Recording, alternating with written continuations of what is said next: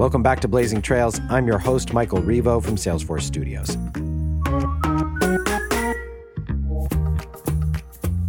And today, we're talking about redefining the fintech landscape and how companies that are doing it are placing trust at the heart of their businesses. And to tell that story, we're bringing together two executives who have tried to foster that trust in divergent arenas. One in the physical world of gold-based lending, and the other in the world of digital investing with non-fungible tokens, or NFTs. Mark Mathieu is the EVP of Digital Transformation and Innovation here at Salesforce, and he sat down with Sumit Miniar, the founder and CEO of India-based Rupeek, and Matthew Liu, the co-founder of Origin Protocol, to discuss how they get buy-in from the customer and build trust in the financial process. All right, let's get right into it. Welcome, Sumit. Welcome, Matthew. Thank you, Mark. Great to be here. Yeah, thanks for having me. Really excited about this conversation. Well, really great to have you both. And I'm going to start probably by, asking both of you to introduce one another and introduce what you do. So it would be great if we start with you, Sumit. Clearly, some of our US listeners in particular may not be familiar, not just with Rupeek, but with gold loans in general. So can you tell us a little bit how it works and how Rupeek in particular works? Sure, Mark. First of all, I would like to give a background about why gold is so important to Indians.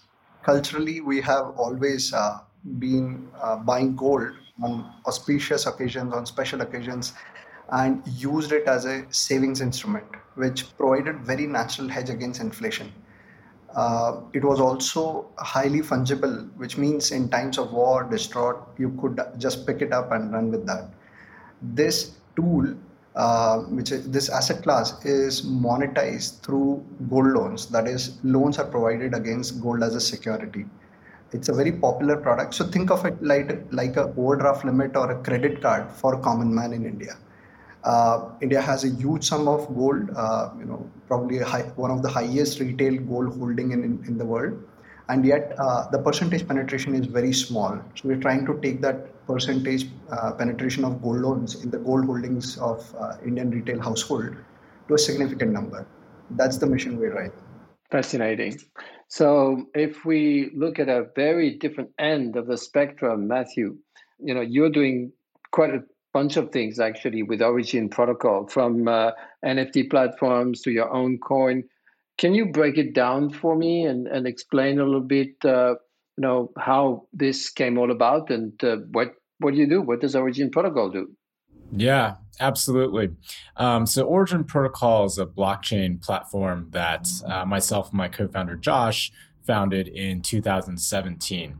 And at the time, we had both been dabbling in cryptocurrencies for a number of years, but really it was this new wave of Web3 technology that really captivated our attention around that time.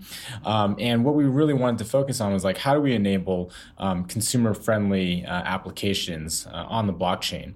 And we initially started with a commerce angle. How do you enable people to actually transact goods and services directly on chain? But as we started building our products and evolving, the company actually ended up narrowing down into a couple hot themes in cryptocurrency and blockchain. And those two themes respectively are NFTs, non-fungible tokens, as well as DeFi, decentralized finance. And so at Origin right now, we have two flagship products in these two sub-verticals within blockchain. And we're really pushing forward, trying to bring these themes to mainstream consumers, right? So Web3 is this very, very new movement. Even though it's been talked about for a number of years, the actual penetration of Web3 users is still very, very small compared to Web2. And when I say Web3, I'm talking about the new internet that we all hope to build that's enabled by blockchain and cryptocurrency technology.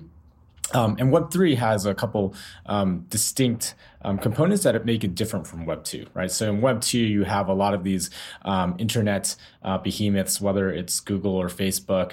They've done a lot of great things for the world and build products that everyone uses, but they also manage everyone's data, right? And they monetize that data. And this concept of, who is able to own their own content and or monetize that content is totally lost in Web 2. But Web 3 is all about empowering the people. It's bringing power back to the people, where there's this new concept of digital ownership. People manage their own finances through their wallets, but they also manage their own digital property. NFTs being one of the best examples of that. And so we're really on a mission to help push Web3 forward, but in a way that makes it really easy for the multiple billions of people that are currently using Web2 to be able to migrate over smoothly. So what I love about what both of you are doing in very, very different ways and different worlds is the fact that at the heart of it is fundamentally the topic of trust. Both of you need to build trust with your customer base in order to achieve your respective missions, and that's a topic that's very dear to my heart, to Salesforce heart, given trust is our number one value. So I'd love, maybe starting again with you, Sumit, to have you explain to me how basically what have you learned about building trust with your customers for something as precious a transaction, that potentially involves generational family heirloom. How does trust, become one of the fundamental values for you and driver of the growth, I guess, of your platform? Mark, that's a great question. How do you trust an individual? You trust an individual when there is consistency, when there is absolute consistency from day one, what you have communicated to the day you have executed things. Second point, which we try and do is we try to work with our partners, which are lending partners. We operate in a very asset-light way where we do not have any balance sheet and we work with banks. We try to work with our partners to win the trust of customer base we're trying to serve. Third thing which we have done is we have built a brand over the years and invested cautiously on the consumer facing side to talk about, to the extent we go, to take care of their precious jewelries. How do we manage their data? How do we manage their financial well-being by bringing the interest rates down in the system? And it's a journey which takes time, but staying honest and consistent about it, I think, is the most important thing to be done. How basically has that impacted product development? How do you listen to customers? How do you integrate, building trust into the whole, end-to-end experience? Sure. So one important thing which we have developed very early on is to have very deep customer conversations for all leadership and their N-1 throughout the organization. We also have conversations with frontline staff who meet customer and talk to us, because we do have a customer facing front, which is in online and offline space. We do talk to them to gather a lot of rich insights. Of course, there are tools like focus group discussion, quantitative survey, and what the focus is to stack rank all the insights in a logical way where most important marker for trust is to be identified. And then the entire organization, does some hypothesis building that what else we can do to, build on trust. And this goes through some A/B testing. Once we have very clear, statistically proven insight that, this is going to move the trust marker, then product is launched or a feature is developed, or accordingly org level changes are done. So it's quite important for your leadership and N-1 to immerse with customers and data driven culture to come up with a final insight in terms of how you want to build your company. So that's what we're trying to build. That sounds great. And Matthew, so again, you're on a very different end again of the spectrum, because in a way you operate in a so-called trustless and permissionless, world of Web3. So how, do you build trust in that trustless, permissionless world, for Origin Protocol, for, your coin, for your platform, and so on? I'd love to hear your thoughts on that. So as Sumit was talking about these collateralized loans where gold is the backing asset, it actually reminded me a lot of the things that we are seeing in DeFi, decentralized finance. And so in decentralized finance, you have all these different lending and borrowing opportunities. One example is I can take my wrapped Bitcoin or Ethereum, put that up as collateral, and then I can take a loan out from the system. But what's really interesting here is the system is just a set of smart contracts on the blockchain, and as long as people are interacting with it, it's permissionless and it's trustless. So I don't actually need to know who the counterparty is that's giving me this loan. It's the other people on the side that have pooled their assets are giving me the loan through the smart contract. And so that's created all these really interesting dynamics where people in parts of the world can access capital from other parts of the world, from parties that they don't really know. They can access capital faster. And it's created a really interesting phenomenon that allows for things like, let me take a loan out to get a mortgage, right, and buy a house, right? Or let me take a loan out and make a leveraged investment. And so these opportunities are things that we're seeing in DeFi. Now, all that being said, as I said earlier in the talk, Web3 is still fairly early in terms of user penetration. So for us as a company, we try to build products that have user experiences that are fairly similar to what people might see in Web2, but then gradually graduate them to these Web3 experiences where they're in control of their own money. They're able to basically use their own Web3 wallets, but we see it as a progressively iterating process. And so that's like how we think about trust as well as user adoption and engagement at Origin. But again, all of this is based on the fundamental difference where the base layer technology of blockchain is trustless, and people can trust that everything is dependable about the data, right? Even if they don't know all the other participants that they're interacting with. So in the end, do they trust the technology, or do they trust the community that makes up the technology, or are they two sides of the same coin? They're two sides of the same coin, right? So the technology enables community members to self-assemble, but without adequate community members, then the ability to trust in a trustless network decreases. So for example, if there's only 2 Ethereum miners, then that's not a very secure system. But because there's tens of thousands of nodes that are all acting in a coordinated fashion because of the economic incentives that Ethereum provides, it's very hard to attack the system. And so you need adequate number of ecosystem participants to all be playing within the same technology for this to happen. What similarities do you see, between the world that you deal with and the world of Web3 and blockchain and NFTs? Sure. I think the most important thing which is similar in both the industries is we are serving a customer need of making things simpler for them, making things more efficient for them, and providing them diversification, capital access, or enabling transactions to unlock their household income. I think those premises remain the same largely.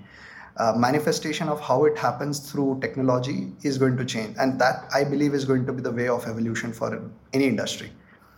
In terms of on a lighter side, the similarity is both of our asset classes have speculation and intrinsic value, and I think that's also going to continue. The fear and greed cycles are going to dictate both worlds. It's just that gold has been there for many thousands of years, and there are a lot of believers. Same is going to be the case for cryptocurrencies gradually, and volatility might be different in two sectors today, but eventually are going to stabilize and become part of portfolios. And you are both, in a way, decentralizing finance. Do you think there are Web3 applications, or have you been thinking about Web3 applications to your own business? Or maybe, Absolutely. Matthew, you have ideas for Sumit about how he can use Web3, in the world of gold loans. I'm going to hold Matthew on that and probably connect separately and take some, take some tips.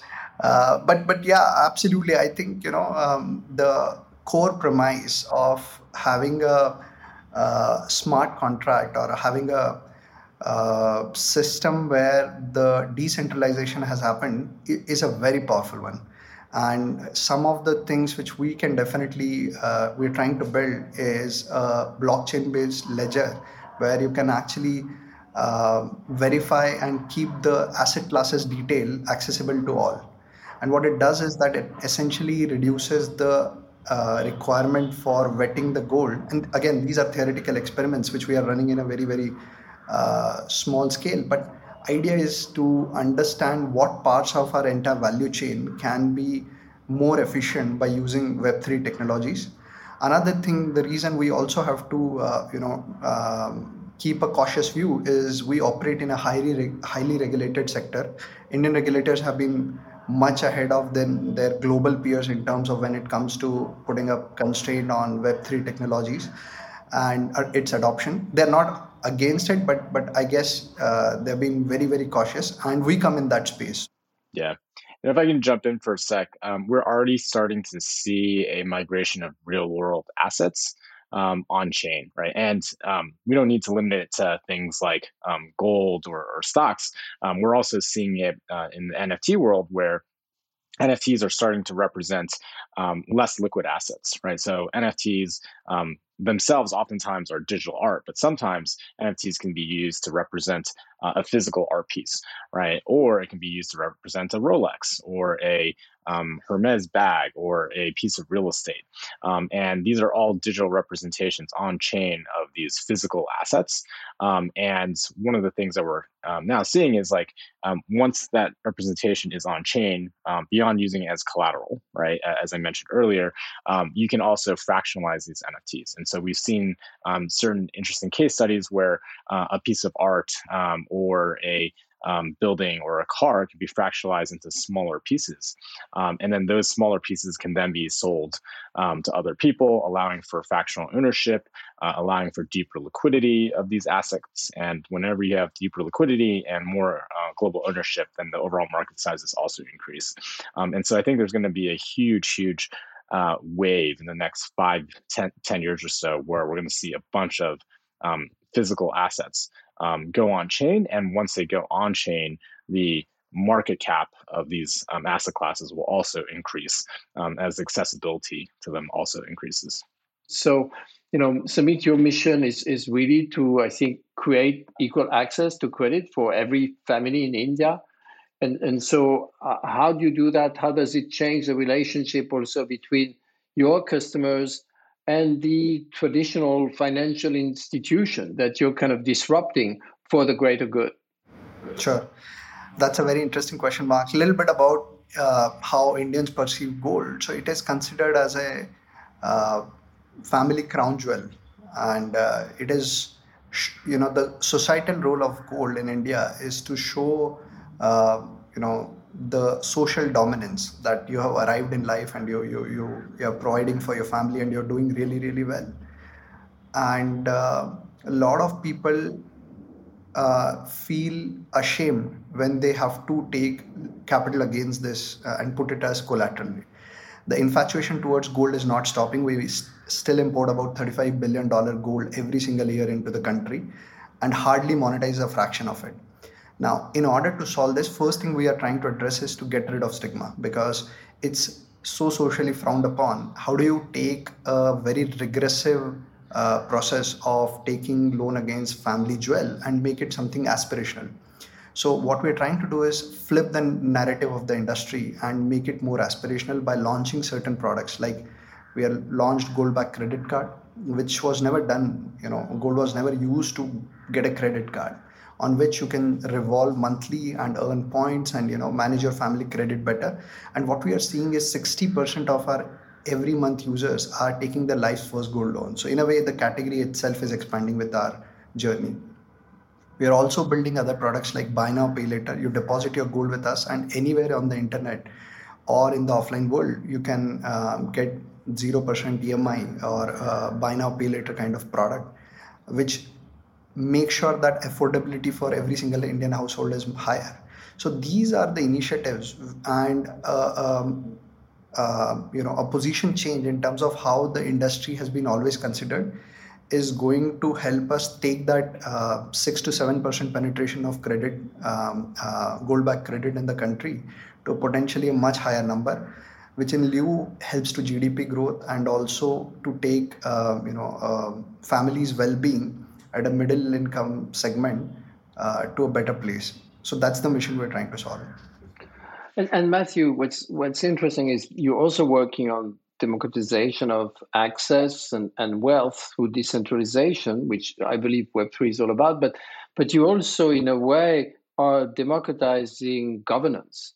Because in a way, and I know you launched last year the Origin Governance Portal, which seems to be, again, a way to democratize not just the access, but even empower people to contribute to the direction that the platform takes or doesn't take, which I find is really a point of differentiation and strengths in Web3. Can you elaborate on that?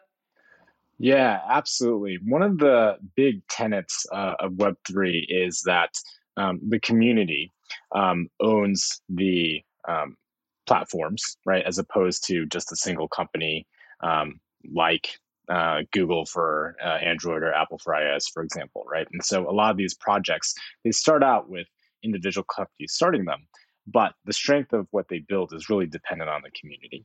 And so there's two things that a lot of Web3 companies, including us, care about, and that's decentralized ownership, right?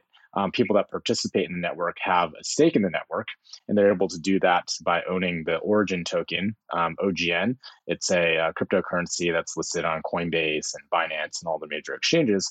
And this token has utility properties. And one of those utility properties is around decentralized governance of the products and protocols that we build.